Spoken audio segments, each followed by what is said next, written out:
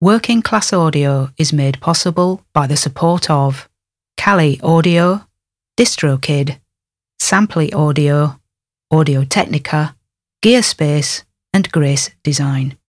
This is the Working Class Audio Podcast, session 429. Working Class Audio, navigating the world of recording with a working class perspective. Here's your host, Matt Boudreau. Thanks, Chuck. Hey, everybody. Welcome back to the Working Class Audio Podcast. This is session 429 you're listening to. My guest today is the return of producer-engineer Andy Reid, based out of Bay City, Michigan, who's worked with the Verve Pipe, The Legal Matters, and Amy Petty, to name a few. As I indicated, this is Andy's second appearance on the show. His first goes pretty far back to WCA number 130. Yeah, it's a good time ago. So we're going to check in with Andy, see what's new, see what ideas he has for us. And I, of course, look forward to having you hear that conversation. So Andy Reid coming up here on the Working Class Audio Podcast. Grab your coffee cups, friends. Let's talk about keeping your foot on the gas. All right, so I'm using an analogy, obviously, because this is not a car show, but let's just examine that for a minute. So if you drive a gas-powered car, then you keep your foot on the gas when you're kind of going uphill, right? It's only when things are going downhill you can pull your foot off the gas and expect the car to go a great distance on its own, and you don't have to exert much effort. But it's those uphill moments where you have to keep your foot on the gas. And that, my friends, is exactly what I'm talking about in regards to our audio careers. Doesn't matter if it's music, film, games, whatever you're doing in audio. It's an uphill slope and you have to keep your foot on the gas. Otherwise, the car is going to slow down. You might think that if you had some successes of a significant nature that you could just pull your foot off the gas and coast, right? Not so. Not so. If you listen to my conversations, especially with Matt Wallace in particular, if you listen to conversations with Matt has had great success with Maroon 5 and Faith No More. And if you go to his studio, you can even see the plaque, 15 million records sold for the first Maroon 5 record. Really significant accomplishment, obviously. But Matt still has to hustle.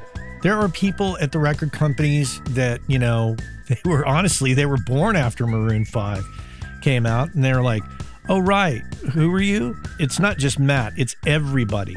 Everybody has this issue. Now, maybe, and I may be completely full of shit on this, but maybe if you're in that top tier 1%, the very tippity top, mixing the latest and the greatest, maybe you can coast.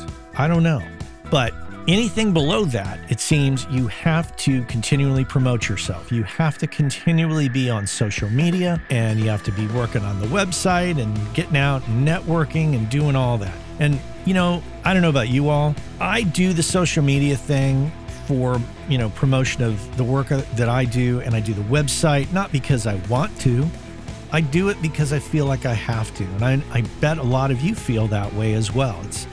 At the end of the day, I would rather just sit in here and mix and do nothing else and not have to worry about any of that crap and just have the work come in, right? But that's not the case. The projects I get involved with, I enjoy, but the promotion of that, hey, look what I did, I was involved with this, is really just one more element in keeping the foot on the gas. If you don't let people know, it's out of sight, out of mind.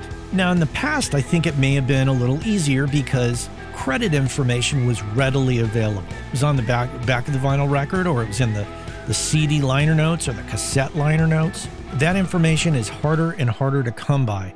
And one element here, and I'm going to just publicly plead with these companies that are claiming to doing great work when it comes to credits. I applaud them for trying, but none of them are doing a stellar job.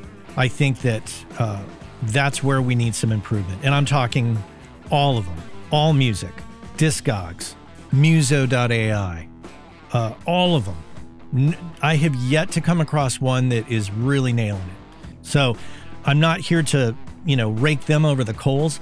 They need to do better work. They need to do more thorough work to get all of us into their system and make sure that those credits are, registered.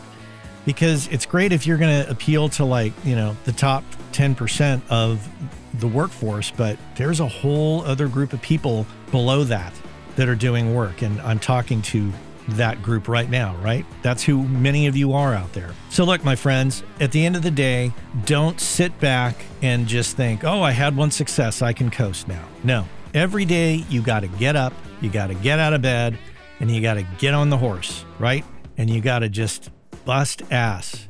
If you want to do it part-time, that's a different story. It's a whole different discussion. But if you want to do it, make a good living at it, you got to work. You got to put the effort in. Okay, on that note, I'm going to go and put the effort into refilling this coffee cup. So that's my rant. Thanks for listening.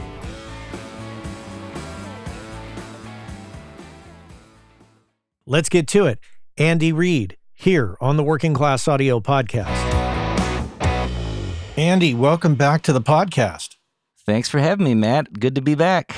Yeah, 299 episodes later, you're here. You were originally on WCA number 130, which I'll include a link in the show notes, audience, so you can go back and get Andy's backstory and get our original conversation. But for now, we are going to play catch up and talk about some new thoughts and ideas that Andy has. So in a nutshell, let's see, 130. God, I can't even remember when that was, but a lot's happened since then. I think 2018-ish. 2018-ish? Okay, sure. I'll take your word for it. 5 years ago, yeah. A couple things have changed. Yeah. So let's talk about the highlights. Let's talk about COVID, that time period. How did that go for you? It was tricky at first. We were one of the luckier families, me being self-employed, and my studio's in my home, so that, of course, meant that no one could come over. So I was pretty much taking a break from work, which was good because my daughter, at that time, she would have been in second grade, so end of first grade. And so I was able to homeschool her for like an entire year, actually, too. So I was back to work later, but I ended up being a second grade teacher, which was a challenge in itself, while my wife worked remotely upstairs from the kitchen. So we got by just fine. We were lucky. We've been people that have always kind of lived within our means, and we always kind of had it like if one person couldn't work, we could get by okay. You know what I mean? As far as our bills and stuff like that. We always kind of that was our rule, my wife and I. So it really paid off in that situation. I was able to collect some unemployment and stuff like that. But what I did too is like once I kind of got the gears going, I did offer a thing where I started doing some mixing work, stuff that I could do without people here. And mastering, and I guess my strength is more like kind of in the room with people, producing, helping them with arrangements and songs and stuff like that. So I did this thing where I offered people for $250 if they sent me like a guitar track and a vocal, I would then record the rest of the instrumentation, the drums, the bass, the guitars, keyboards, whatever, and mix it and send it back. Of course, we would consult and be like, what's kind of feel do you want? We would go through all that conversation. And that actually really, really helped me out. So I was doing, a couple songs a week from different people who were just recording themselves at home. They would send me the files, and then on my own time after homeschooling my daughter, then I could come downstairs and work on some music. And I'm sure you've talked about Audio Movers a ton, how much of a lifesaver that is. Done the sessions like we're Zooming like you and I are now, and they're able to like listen and actually be there while I'm composing the parts, so I can say, hey, do you like when I go to the A there, or do you like when I go to the F sharp, stuff like that. So we were still able to keep that communication line between producer and artist open with the technology that was there. So that was huge. The only difference was we were just looking at each other on a screen versus them sitting behind me on the couch. You know what I mean? So that got me through. And that actually led to a lot of opportunities where people weren't able to travel to Bay City, which is where I'm located. So I got some people from out of town and... Bay City, Michigan, for those who didn't know that. Sorry, yes, which you get to drive by once in a while on your way up north, right? That's right. Yep. So one led to a fellow that I met through some mutual friends on Facebook. He did a song, and he was based in North Carolina, and he was just in here for 2 weeks in January and did an entire record. So he drove up or over. I guess, over from North Carolina.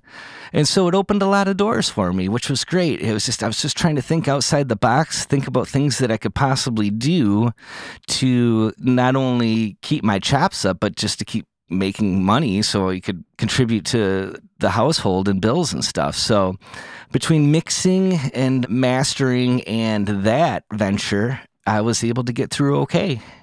How did you get the clients for the send me the vocal and guitar thing? I just did a Facebook blurb. So I just did a thing like, hey, I got this idea. If anybody's interested, at that point, everybody was so chomping at the bit to do something musical too, and it wasn't just me like needing work. It was people wanting to record and feel like they're getting something done. They can't perform live.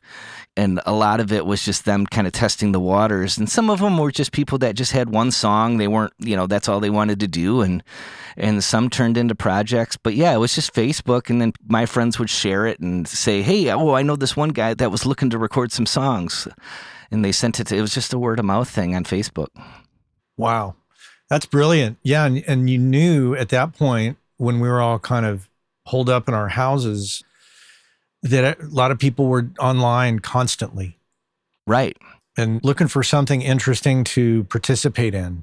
And I didn't want to charge too much either because I know we were all hurting financially, you know what I mean? Especially musicians. So it's like, it was one of those things where it's like, it's just enough for me to justify going down there for a few hours and getting some work done. And it was fun. You know what I mean? I did have fun with it too. So it was a good price point for it. And like I said, I didn't want to gouge anybody at that time either because it's just, we were all just trying to get by. Now, have you continued to do that? Because that's still kind of an attractive thing.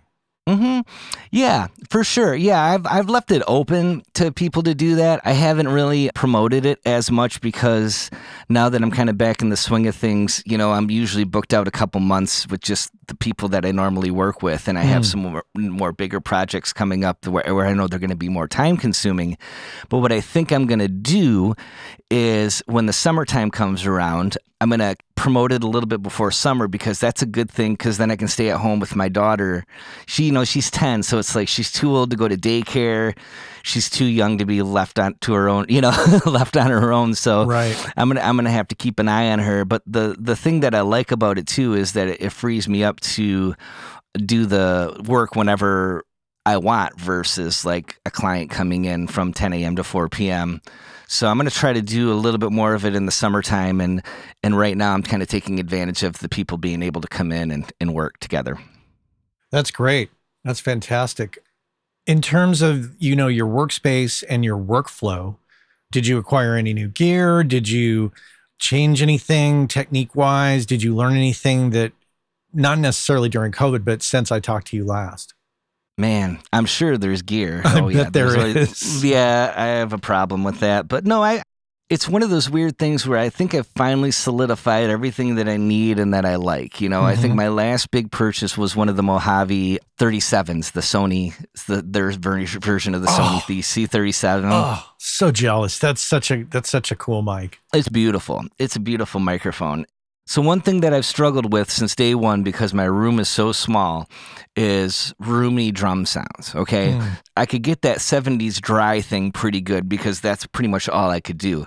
So you try to squeeze as much room sound as you can with compression and blah, blah, blah, blah, blah, all these different things. So what I think that's been really cool recently is these room emulations like the Ocean Way from Universal Audio. And IK Multimedia has made like the Fame Studio, Sunset Sound, and all these different room things. So I can take like that Mojave 37, put it right in front of the kit and get like a good kit sound, and then put the room plug-in on that one individual mic, and then it's like, boom, there's my room mic.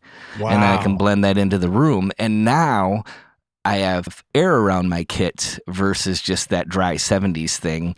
And, when I used to squeeze compression, try to get the room to be bigger, it's not a perfect room. So I'd get like some nasty cymbal ring and all kinds of crap. So all I got to do now is take one microphone, that's my room sound, and then I just treat that like the room mic, put the room simulator on that one track and then just treat it like a far room mic. And then it's like, okay, now we got dimension, you know what I mean? Versus just having everything dry and in your face. So that's been a huge, huge upgrade. I think for a lot of people that have small rooms, you know what I mean? So it's like now we can mess with size. So that's been great. You know, we tried to fake it for years with plates and stuff like that. And I know that a lot of people that can get a lot of dimension that way as well. But having these actual rooms, and I think like even with the Motown chambers and stuff that they have now for Universal Audio, it's like the tools that are available are just ridiculous, you know? Oh, yeah. How is, your small room affected your mixing and your mastering in terms of how you feel about how the room reacts with your speakers? Well, I did upgrade my speakers too. I got some of the Dyne Audio 3-ways. I don't even know, LYD 48s, I think they are. Mm-hmm. They're great. And you just got to stay at low volumes. Once I start kind of getting at a louder volume, the room kind of starts extending and or cutting frequencies, So just bouncing between low volumes. I have the Auratones as kind of like my car stereo reference speakers, and then I'll use these Beyerdynamic headphones too. So I'm bouncing between the three a lot. Bass is obviously the one thing that gets the trickiest because it is a low ceiling, long room. I do get some extended bass and I have traps and stuff like that, but I like the way it sounds in here. So I'm used to the way it sounds. I know where my problem areas are. If I feel like things are getting too boomy, I'm already either too loud and I need to turn my volume down, a little bit and or just check with my headphones and stuff like that. But I mean, when you've been in the same spot for 17 years, you're going to get to know it. You know what I mean? So I don't have to run to the car anymore and just double check to make sure the bass is present and stuff like that. And that's the nice thing with these Dyne Audios. It's like great mid-range detail. And I didn't have that before with the JBLs that I have. So it's actually really helped me out. And I bought those, a couple months into the pandemic, which was just the worst time to buy something. But it's like, I need something to make me feel like I'm going somewhere. So I bought these, and I got the white ones, which kind of look like stormtroopers, which is just kind of cool to me. It's like what a stormtrooper would have in his home entertainment system. So, but they're great. I love them. So yeah, I just think it's a matter of just mixing at a relatively decent volume. I think that's true for any room, though, isn't it? At this point, I mean, sure. Unless you're in a big studio with the ones in the wall and you crank the hell out of them. I personally think my tendency is to mix at, like, I would say, I don't know, 78 dB, 80 at the most. When you have a small room, it allows you to monitor at a quieter volume and really still hear what's going on, as opposed to a ginormous room where you're like, wait, what's going on there? Yeah. At such quiet volumes. And I find that it's just more conducive for translation for what I'm doing. But I wanted to ask, you said 17 years. I mean, let's talk about you being in Bay City. Because I think a lot of people who listen who are not in the major cities can identify with this. And that is you're not really, you're not in a major market at all. No. You are in a market that I think a lot of people are in the same position, where they're kind of in not isolated areas, but areas that aren't exactly known for music or audio production in any way, shape, or form. So how do you make that work? How do you overcome the fact that there's not a thriving music scene in Bay City? Yeah. So one thing to note is that I'm about an hour and a half to 2 hours from about three decent sized markets. That's Detroit, Lansing, and Grand Rapids. Okay. Which they all have tons of studios though too. When I started, and I was started as a musician, in rock and roll bands and stuff like that, I was a guitar player, and we would play these other markets, the Detroit, the Lansings, and Grand Rapids, and College Town. Ann Arbor's another good one, you know what I mean? And so you would play with other bands and network and become friends with a lot of people. So over time, I had this network of friends, and when it came time to, I didn't even really say, hey, I'm going to start a studio in Bay City. It just kind of happened. So when I got into this, I did it to just kind of save money and record myself. And plus, I liked the whole concept of making records. You know what I mean? Like, I did a record with Brendan Benson when he was in Detroit, and he's the one that got me kind of hooked on this whole this whole thing. Mm-hmm. So I kind of got into it just to kind of record myself. And so the whole way it started was I put this Reed Brothers CD out. It was my brother and myself, but I kind of just produced it and did everything. And we'd go out and play shows and stuff like that. The thing that was nice is there was nothing else around here. There was no other facilities at all. There was one in Midland, which is close by, but like I know all the original bands and all the songwriters and stuff I just knew from just playing out and just playing coffee houses or whatnot with acoustic guitars. So it's like, they'd be like, oh, you have recording equipment? Would you want to record me? Would you want? And I'm like, sure, great. That's awesome. So that's how it started. And then, eventually, one good record can turn into 2 more jobs, and those 2 records can turn into another job. And it's just, it just kind of sprung from there. And before I knew it though, it's like, all these singer-songwriters that were kind of from my area. And dude, there's a lot of really, really talented people around here too. And I'm talking Bay City, Saginaw, Midland. We call it the Tri-City area, okay? And this one artist I work with, Amy Petty, she was from Detroit and she moved up to Saginaw. I mean, she's like a world-class vocalist. Like, she's played Carnegie Hall in like standing ovation kind of stuff. And she writes these tremendous songs. She's a music school grad, and it's just like, but these are the people that I'm getting now that I built up the reputation as like the guy to go to if you're a singer-songwriter.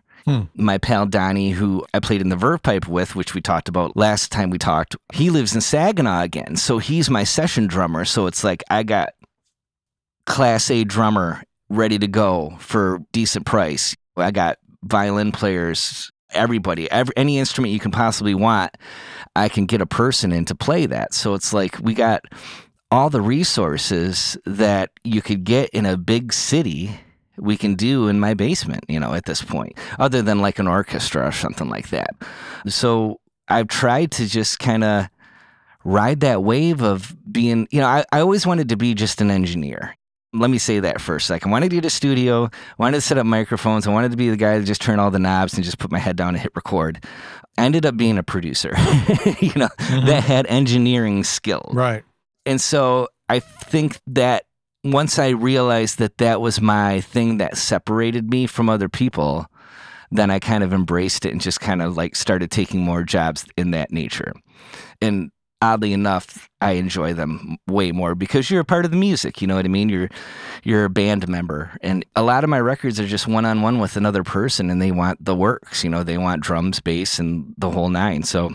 And to get those things, it doesn't cost an arm and a leg because right, you're living in a state that the cost of living is tremendously lower than many other states that are in the primary markets.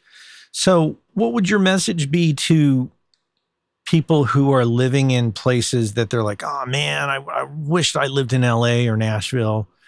What would you tell them? I would say, I don't want to say just, like, to define or specialize, but think about what you want to do within the studio. It's like, I think that there's a lot of general studios out there that just kind of like you go in and record kind of thing. Think about how you are going to be different than this person here or this person here. What can you bring to the table that's going to be unique to you? Mm-hmm. And I think that I didn't think that was what was going to help me out in the future. I had no idea. I just wanted to hit record and push buttons. But if you like working with bands, then focus on working with bands. If you like working with solo artists or specific genres, you can even like let's say you want to be an Americana producer, engineer kind of thing. It's like, find 3 of the best artists in your state and say, hey man, come on and do one song. I'm just trying to work on some stuff. I'll record it for free. I'd just like to meet you and record a song and kind of see what we can do together. And those people are going to go in there and do a free song. You know what I mean? Most of them are. And it's just a good way to meet people too. And it's just like, and it's another good way for you to get some work in your portfolio. So if you really want to specialize, I think that's a good thing. Now that there are so many people doing this and have access to all these tools, you have to figure out a way that you're different. You know what I mean? It's like, luckily, I didn't realize it, but I was working towards that one thing. And now that I can recognize what it is, I'm glad that I did specialize. You know what I mean? Mm-hmm. So And I, like I said, I love working with solo artists and I love working with bands too. Don't get me wrong. I still do a lot of band stuff, but that one-on-one back and forth between the artist and producer is just a lot of fun. But yeah, the advice thing, it's a tough call, because if you live in an isolated area, hopefully you are near-ish to a bigger city like Detroit or Lansing, in my situation, where you're an hour and a half from. Go out and meet people in the scene, shake some hands, go see some bands, and make yourself known, make yourself noticed at these shows. Just, strike up conversations and let people know what you're up to. And you'll meet some cool people, if anything, and you see some good music. So I think you just got to kind of immerse yourself in your area's music scene is the biggest thing. Yeah. That's the biggest thing. Yeah, you have to reach out. But would you also say that it's equally important to have an online presence? Oh, yeah, for sure. Yeah. The online thing, for sure. I mean, at this point, it's free, too. It's like, geez, come on, Facebook. Can you imagine, like the pandemic without Facebook? I mean, we had all these live stream shows and all of this other, and it helped me out with the mixing and mastering jobs and stuff. But it's like, yeah, I think the web presence that's a whole nother ball game. And I was discussing this with someone too, that I love how the gap between the artist and the fan has closed. So like you're talking to your favorite artist, and they're recognizing you on their live streams and stuff I think that's so cool. Don't you? Oh yeah. Yeah, for sure. I mean, I love every aspect, not every aspect, but I love most aspects of what the internet gives us in terms of connecting us. I mean, this show alone has connected with so many people. Yeah. And, if you didn't have that, it'd be a little bit more difficult. It would be just like the music industry. It's just like Working Class Audio could only be maybe a local PBS thing at best if it weren't for the internet. Yeah, I mean, I'll listen to, and that's another thing. It's like I'll listen to podcasts, and then you'll have someone on that I didn't know who they were, and I really dug their thing, and I would friend them on Facebook and say, hey, I really enjoyed your chat with Matt, and then you're now friends with them, and you get to see the music that they're making and stuff. It's like, that's just all right there, for crying out loud. It's so cool. But yeah, so I think that the online presence is going to be huge, but that's even another thing. It's like, how do you make yourself different from every person online? Okay, so you're actually stirring some questions here. Hey, our friends over at DistroKid have created the DistroKid app for Android, which allows you to do some key things such as check your stats from Apple and Spotify, edit release metadata, upload new releases, and a host of other features. And remember, WCA listeners get 30% off your first year at DistroKid. And if you just head on over to workingclassaudio.com/WCA30, you can follow the link, get your 30% off, and be off to the races. So check our friends out at DistroKid and make sure and get your 30% off by going to workingclassaudio.com/WCA30. About a year and a half ago, I signed up for Samply.app, and I have to report back and say that I'm completely thrilled with it, and it's working out quite well. It gives me the ability to upload mixes and masters to the website and provide a super pro looking interface for my clients. They can drop comments in the timeline. They can listen on any device. They can listen to it in high res. And if I want them to pay for the mix or master before they download it, because of the Stripe integration, I can set that up. There's also Dropbox integration, which allows me to quickly create a folder in my Dropbox, which automatically syncs with Samply, makes it much more simple. You should check it out for yourself, but there's a deal to be had. So use the code WCA20. Go to Samply.app or Samply.app. Use the code WCA20, get 20% off, and you'll be off to the races. It's a fantastic tool that I think you're going to enjoy and will definitely make you look a lot more pro when you're delivering files to clients. Skip that whole business where you send it to them over Dropbox. That looks totally amateur at this point. Use Samply.app and use that code WCA20, and I think you're going to be really thrilled. Samply.app. Check it out. One thing that I take issue with is, it's one thing to be on the internet and friend people or follow people, but communicating with people, I feel that there's a lot of, I don't want to say, well, yeah, I'm going to just kind of say, like, in general, younger people have a difficult time, I think, articulating an introduction conversation. And sometimes I get messages that I just scratch my head like, wow, does this person really think this is an okay way to communicate?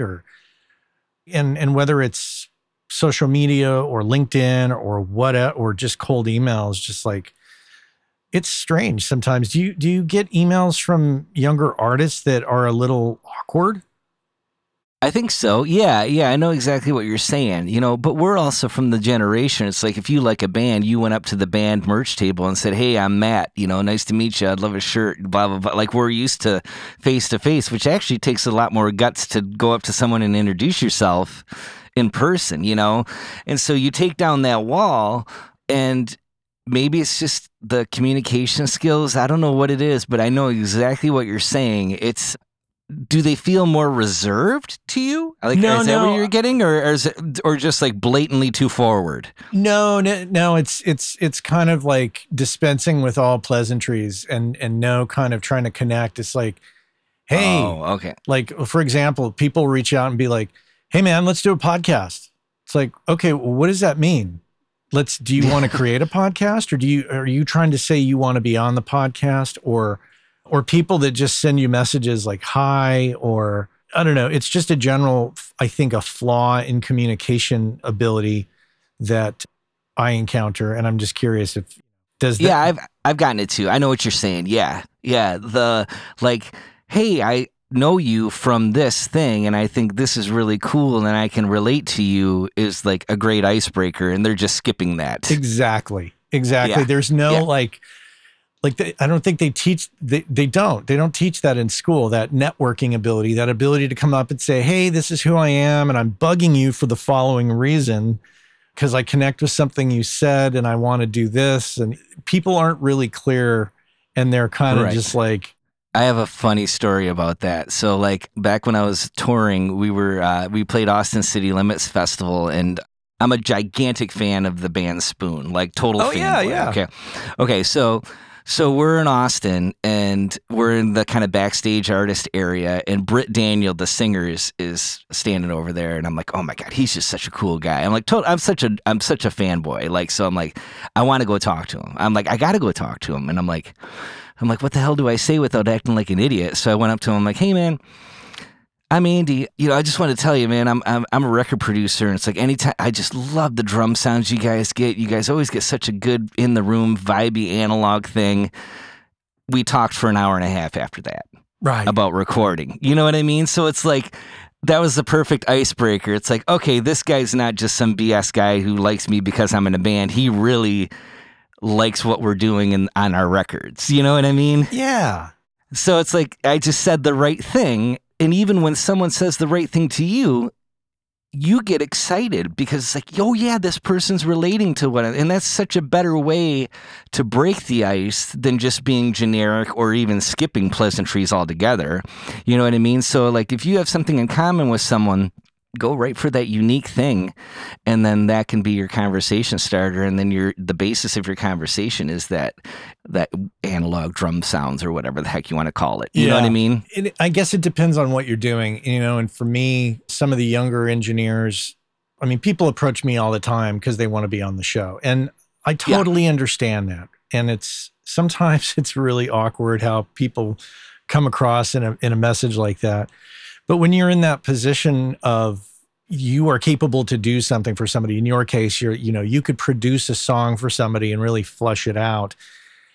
So it takes a little bit of empathy on our part, but at the same time, it also takes two to tango. I love it when people can just reach out and be very clear about what their intentions are and what the commonality is there, as opposed to. And I won't name this person, but I had somebody reach out to me from Los Angeles who I didn't know who he was. And he was just like, "Hey, we should do a show together." And I said, "Okay, not 100% sure, no promises." He said, "Oh, you should look me up. People know who I am." And I was like, "Okay." And then the next thing, like 10 minutes had passed, and he's like, "Fuck this. I shouldn't have to prove myself to you." And I'm just like, whoa, how did we escalate so quickly? So I said, "Hey man, you don't have to prove anything to me. I'm just telling you, like, I got a lot coming at me and I don't want to make you any promises unnecessarily and disappoint. So, and he, it was awkward as hell, but I just, and I can't, and it's like, I could see someone in your position being very blunt and upfront, but I even see you being nice about the whole thing. And even maybe it's just my generation, but it's like, I would never I don't know, it's just not in me to say, I would never email you and say, hey man, I'd love to be a guest on your show. I would be more like what I did for Tape Op is like my buddy Glenn Brown, who lives in Lansing. You just won a Grammy for producing Billy Strings' record. And I reached out to Tape Op and I'm like, hey, you should do an article on Glenn. He's a feature. And then Larry was like, well, why don't you write the article? And I'm like, oh, okay, sure. You know what I mean? It's like, but that's very Larry. I know. But that's the thing. It's like you can make your presence known through good-natured stuff too. You know what I mean? It doesn't have to be about you. It's like, I think that a lot of us are just champions of each other. Like we're all rooting for each other. And anytime anybody gets any good ink on anything, I'm super happy. So it's like, there are ways to be forward, and also like even using your stuff you work on as like your business card to somebody. So like if I was to reach out to Matt, like let's say, I hadn't been on the show and I hadn't been doing this very long, I might say, hey Matt, I'm really proud of this record I made. If you get a second, check it out. That's a great first impression. You know what I mean? It's like, if you get time, don't you think like a better icebreaker than, hey, put me on the show? Right. You should know who I am. It's just like, yeah, it's a big, bad world out there. There's so many people. Sorry. No, I don't know who you are. Yeah. Yeah. So in short, for those that are listening, no matter what side of the conversation you're on, it's like, if you're in our side where, Andy can really flesh out a song for you and make it like a commercial style hit, that's one thing. Or in my case, people coming on the show, it's like, if you're in that kind of position of making a decision and helping somebody, you got to have a little empathy. But at the same time, if you're the person who's trying to reach out to folks like us and the many others out there, you got to know how to phrase things and to how to like ingratiate yourself into the situation, instead of like standing up tall and being like, I demand attention and I demand that you should mix my band's record for free kind of thing. Yeah, can you imagine Chad Blake going up to someone and say, you should, like, he would never say, you should know who I am. He'd be like, hi, I'm Chad. I've been lucky enough to work on a few records that are pretty cool, I think. Oh yeah. I mean, like you know what I mean? Like we're talking like the Bob Clearmountain, the best to do it. They're as humble as hell about it. They're not saying you should know who I am. So That's right. Chad of all people would never do that. Right. Yeah. You may not even know who he is, and he will not exactly make it clear to you either. He'll stay in the back. He's a very quiet, respectful guy in general. Yep. Well, so what else has been going on? You had a little bit of health things happen with your back. Yeah, well, and this is another thing that kind of ties into doing this for so long too. It's like I've had neck issues for about 12 years, and it's called degenerative disc disease. So it's basically just like bad arthritis in your neck or spine or wherever. So been through the ringer on that, neck injections, all kinds of stuff. And of course, when you sit in a chair, or like me, I was a bass player live. I'd played in cover bands and stuff, wearing a P bass for 5 hours a night. That didn't help, right? So just recently, within the last year, I started getting some nerve pain and stuff. So I just had surgery 2 weeks ago from today. So things are going good. I'm recovering well. It was this like C5, C6 fusion thing. So they kind of just made me taller again, I guess. I shrunk. I used to be 6'1", and then I was 6 foot, and they kind of pushed that space back up. So it kind of lets all the nerves relax and everything, just kind of puts it back to where it's supposed to be. So feeling pretty good. Like I said, it was the first couple of days after surgery, though. It's like, oh my gosh, did I feel like the oldest person on the planet? Like I couldn't move. My shoulders were all seized up. My daughter's looking at me like, Dad, what can I do? What can I do? I'm like, ice. I need ice. So we got through it though, and we had a new puppy too. My studio dog passed away this summer, Coco, which you can see behind me. She was the re-recording studio pet, but that was another thing that was a little tricky, but we're getting by, and we got another puppy. So those are the big life changes. It's like, hopefully though, this neck thing I was getting to the point where 4 or 5 hours and I had to be done with the session. Wow. Used to be able to go a lot longer, but I don't want to be ridiculous with it. A 6-7 hour session would be great with like a lunch break or something. So I'm hoping that this takes care of that, because, you know, anytime you're really hyper focused on something and you have pain anywhere, it's hard to super hyper focus. It distracts you.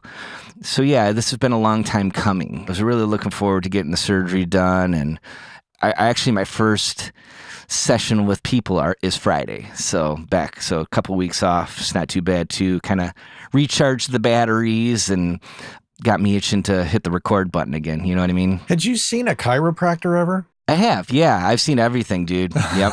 Yep. You name it, I've seen it. Acupuncture. Tried it all.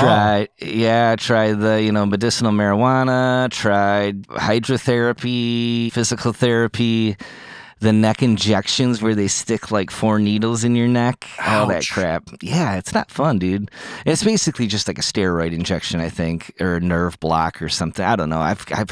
So this has been a 12-year venture to kind of like avoid surgery. You know what I mean? Uh-huh. And then once I kind of started getting the nerve pain thing, the doc's like, you need to get this fixed, because now you're... I mean, you mentioned the P-base thing, but I mean, really at the end of the day, is it a lot of sitting that has done this, in your opinion, or is it beyond that? Are we talking something a bigger picture? I think it's partial genetics. I think I was in a car accident when I was 21 and had some pretty bad whiplash. They kind of think it might have started there and then just gradually. And here's the thing, dude. I have a huge head, and ego probably too, but I'm just saying my head is gigantic. So you're talking this neck has to have some strength behind it, because I got a huge melon. So I think it's a little bit of that, bad posture, leaning in. You know how it is. It's like we can make ourselves the most ergonomically correct everything. And then when we start focusing on something with our heads tilted and stuff, it's just like, okay. So yeah, I just think it's like a whole bunch of everything, I'm 45. I don't eat the best. I need to exercise more. But then that's another thing. It's like I used to play hockey and softball and do lots of really good physical things to keep me in shape. And I have had to like slow down on those because of the pain. And so, of course, if you're not as healthy, then your neck's going to not be in good. So hopefully this opens the door to get back into my old lifestyle and exercising more and eating better and all that stuff. So it's going to be a good launch pad for that. Well, I mean, Michigan winters are not conducive to exercise. Let's face it. No. Shoveling snow and ice hockey is about all you got. And that's another nice thing about having a puppy. It's like I walk her 3 times a day now. It's like, hey, I'm getting a couple miles in, so it's good. Yeah. It's funny how dogs will do that to you. It's like you end up exercising more, walking more as a result. So back to the business of recording and such, since I've talked to you, what did we say, 5 years ago? Yeah.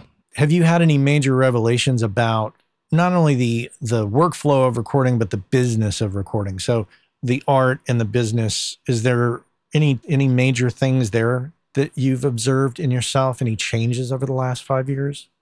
Oh, man. I feel like I definitely appreciate it more, if that makes sense, if that's a good answer. I mean, especially with everything that's happened in the pandemic, but like, I'm so grateful that when someone calls me and they're a good singer-songwriter or they're a good band or something and they want me to do this. And I guess I was chasing sound in a way before too, where it's like I wanted to impress and you really want to like show what you can do and that kind of thing. And now it's like, if I do get someone in, it's because they liked this record or they liked what I did on this thing, So it's like I'm getting gigs based on my own accomplishments now, which is kind of cool. So that has made me settle in and be more confident in what I do. And I'm not like, I guess my confidence is higher. That's a good way to put it too. So it's like, I feel like I'm able to take more chances and fail in front of somebody and not be bummed out about it. You know what I mean? It's like, so okay, we're going to go for this drastic idea. I'm like, this might be horrible, but it might be amazing. So let's just take 10 minutes and try it. It took me a long time to get to that point, to feel confident in front of an artist to do that while they're paying you to do a job. So I've been lucky in that regard that the people I have worked with have kind of built up my self-esteem and my ego enough to where I feel a lot more confident about what I do and being more assertive. And I don't mean assertive like, I'm never going to be the producer that's like, oh, that line is terrible. We're getting rid of that right now. It's like, I'm always going to be the 50-50 producer. I don't even feel comfortable with them putting producer on the thing. I always say put co-producer with the artist. Like that's the thing, it's like, so, but like I said, I think the ability to feel more confident in the driver's seat and even working with people who are older than I am. I shouldn't say older, but like have done more. Like I'm working on a solo record with Brian, the singer from the Verve Pipe, which I used to be in the band with. So he's doing a solo record with me, but before he was my boss, when I was in the band. And now it's like I have to say, okay, let's do this, and kind of steer the ship there. So it's like I wouldn't have been able to do that 5-6 years ago. You know what I mean? I didn't have the background enough or the confidence to do so. And what about the business end of it from a survival point of view, or even what you charge or how you deal with the financial end of it? Yeah, I'm definitely, the pandemic was another thing that kind of shook the boat a little bit too. So I've definitely been I used to spend so much money on gear. Like it was so bad. I probably have owned every single preamp ever made at least once and tried it in my studio. I don't know why that's a thing, but I feel really confident with the set of tools that I have right now. And I don't feel like I need, I guess if I get that Jones to buy something, I'll buy a plug-in or something like that at this point. So feeling really good as far as where the studio is at now. The big thing with me is that within the last couple months, I did hire my first employee, which is great, an artist named Laura Aldrich, and she's someone that I've worked with, and great singer, songwriter, piano player. She wants to get into music more, so she's starting at part-time a couple days a week. She's going to help me with some of the business side of things, like the scheduling, but she also wants to learn the production side too. So she's great in the room. She's really quick to pick up on stuff. She's got a beautiful voice. So having someone else in the room that has this other set of tools is going to be huge for the business. You know what I mean? Mm-hmm. So that's a big thing for me. And plus it's going to free me up to focus a little bit more on my side of things. And when you have a business, like when you are in a smaller market, I do rarely, but I do get the 2-block chunks, where someone will block out 2-3 weeks and do a record, but it's maybe once or twice a year. So what I'm dealing with is like 1-2 days at a time with this artist, day with this artist. And then they do that maybe 2-3 dates a month because that's within their budget. Mm-hmm. So I have a lot of records going at once, like it's probably somewhere between 12 to 15 going at one time. So staying on top of making sure that everybody has the dates that they want and the schedules they want too, it's like that's a little bit tougher to juggle. When you're the only person, it's all on you to take care of those things. So having someone else help me with like, hey, you're out of dates here. This coming Thursday is your last. Having someone emailing all the artists and making sure they're all taken care of and know when their dates are and giving them the schedule so they can get the dates they need to finish their project in time. Because even musicians are musicians. So they'll come in like Thursday. Oh, this is my last date. You got anything next week? And I'm like, no, I don't have anything until March, So I got to I want to be better. I want to be better about stuff like that. And I think that having someone kind of keep an eye on me and kick me in the butt a little bit is going to help me a lot on the business side. What about your studios in your home? So is that ever awkward to have different people coming over all the time? Not really. Mainly because I know the person somehow or another, or they're a referral from a person that I know. So it's like, if there's an artist that reaches out to me that I don't know at all, I will go meet them, have dinner, talk to them, make sure that we're connecting on some kind of human level first. And then if it's just someone that you don't feel comfortable in your home, then you don't take the gig kind of thing. Yeah. But I haven't had that situation at all in years. Anybody that calls at this point is probably a friend of a friend or something like that. And so I've been pretty lucky in that regard. So the language gets out of hand once in a while down here, but my daughter's heard it all at this point. So I got another good revelation tidbit for you too. So one thing that came out of this whole venture that I had no idea was going to be a thing was like Reed Recording Company. Oh, that was just the name I gave my studio. You know, it's basically still my house. It's not really, it's a production studio, but like, it's kind of become like, I don't want to say like a badge of honor, but it's kind of become this weird collective of pride for a lot of the artists that I've worked with. And now everybody kind of plays on everybody else's records. I've done like tons of t-shirt orders, and these people are trying to put together like a documentary on like all the different artists that have recorded here. So it's kind of become a weird little club, if you will. And I had no, you know, these are things like, yeah, okay, this is going to happen. But yeah, so it's kind of become like this little badge of honor for a lot of these artists, and they're playing shows together. And like I said, some of them are writing together. Sometimes bands will break up, and then the other band, like this is all stirred from this little room in my house. You know what I mean? It's like, I never knew that would happen, but over the last 5-6 years, it's really blossomed into this thing. I got 2 artists that didn't know each other are doing a dual release show in February because they're both Reed Recording Company people, and just stuff like that. It's like, it's super, super cool. So it's become a little bit of a hub now. You know what I mean? Like kind of a central location for a lot of people to congregate. Meaning that like, oh, and I don't want to say it's because of me, but it's like, if I feel like if they say, well, if Andy recorded them, they might be doing something cool or blah, blah, blah, blah, blah. And I'm pretty proud of that. Like it's people are finding each other and doing things musically that would not have just because of the studio. That's pretty neat. Sounds a bit reminiscent of Don Z and Tara with Inner Ear in DC and all the Discord bands. You know, you kind of create a hub. I know that I think before Don had the studio that closed recently, unfortunately, but before Don had a studio, I think he was doing it out of his house, very much like Albini had been doing it out of his house for a period of time. Yeah.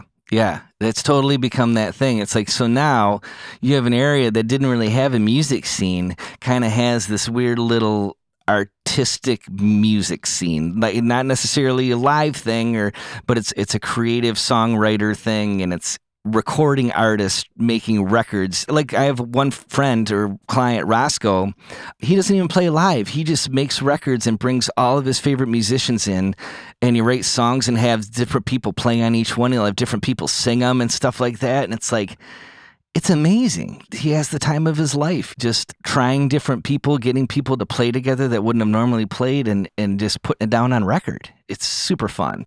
Yeah, and I think that sometimes people feel that, okay, if you're a musician or, you know, you're a band or you're an artist, that playing live and making records goes hand in hand because, you know, you go out, you play live, you sell the records, blah, blah, blah, blah, the old kind of model. But there's a lot of people who have no interest in playing live, and all they want to do is make records because it's fun for them. Yeah. And I'm at a price point, like I said, it's like that's one thing that's kind of steered me away from getting the building too. It's like I've always looked, and maybe if the right place comes along, it will, but it's like I love the idea of being able to keep my price hourly down enough to where it's like you can make a really, really great sounding record for $5,000-$6,000 when you're done, you know, or whatever. And it's like, shoot, back when we were in our 20s, it's like you couldn't make a record for $5,000.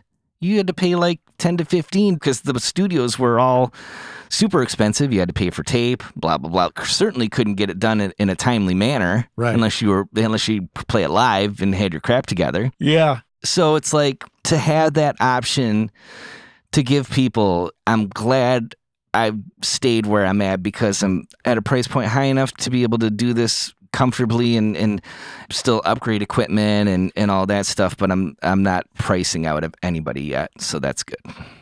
Yeah, I think in looking at my own situation, I don't think I would ever have, I mean, I'm essentially mixing and mastering out of my home at this point and not doing much else. So I think if I were to ever have a studio, A, I would never rent a building. B, I would do it for real if I was going to build a studio. And I would not make it so that it was dependent on being a commercial studio. Yeah. That it was like my workshop. Right. Well, and that's the thing too. It's like being close to all these other areas, I can rent an amazing room for $200 a day. just say, hey, I want to book your studio. You don't need an engineer, blah, blah, blah. They'll be like, okay, $200 is cool. So I can say, band, $200 to rent this room. I'll bring some of my crap. Let's go do the horn section live or whatever, stuff like that. So if I do need bigger spaces and, I got this remote rig that I'm like, I want to take drums in churches and try stuff and just like, so I don't need the big space because of, like I said, the being able to get the drum sounds that I want now too with some of these room emulations. But it's like, I feel like that would be a huge gamble. I would feel comfortable doing it if the right place came along, but it's not a necessity at this point. It's not limiting me in a way that I feel like I have to upgrade or side grade or whatever. Yeah, for sure. Well, we're about out of time, Andy. So okay, let me direct the listeners to reedrecordingcompany.com. Link will be in the show notes, obviously, and as well as some social media connections there. Really good to see you, man. Glad to have you back after 5 years. That went by in a blink of an eye. Well, thanks for having me, Matt. I always appreciate what you do, and I still love listening to the podcast, so keep them coming. Will do. Absolutely. All right, Andy, you take care. All right. Thanks, Matt.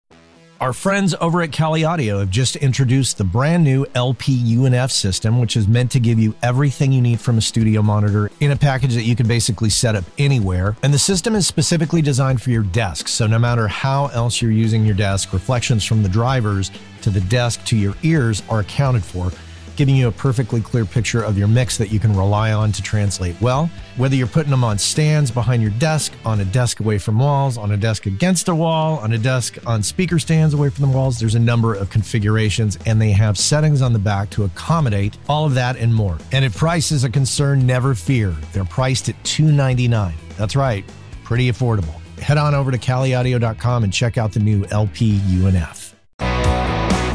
Andy Reed here on the Working Class Audio Podcast. Thanks so much for being here with me today. I want to, of course, encourage you to head on over to your podcast aggregator and leave us a 5-star review if you are enjoying the show. And if you're not, that's okay. Go do something else. But seriously, yeah, if you like the show, that always helps out when you leave a 5-star review and or write something nice. I don't know, not a novel, maybe a short story, possibly. I kid. Okay, anyways, that's all for me today. I want to thank my crew. That includes Anne-Marie Plo in the editing, Cliff Truesdale on the Working Class Audio theme song, and Mr. Chuck Smith with the magic voice at the top of the show.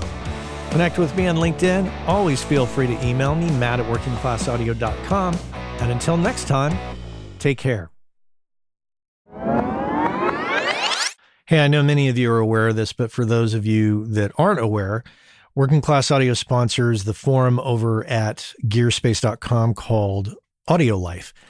And quite simply put, it's a place where audio professionals can go to talk with other audio professionals about things other than audio gear, including life hacks, work-life balance, health and hearing loss. If you want to talk with other audio professionals who can identify with what your lifestyle is like and how it relates to things going on in the world outside of audio, this is a great place to go and check out. So head on over to gearspace.com, check out Audio Life, many of the same topics that we discuss here on the show on gearspace.com. So check that out.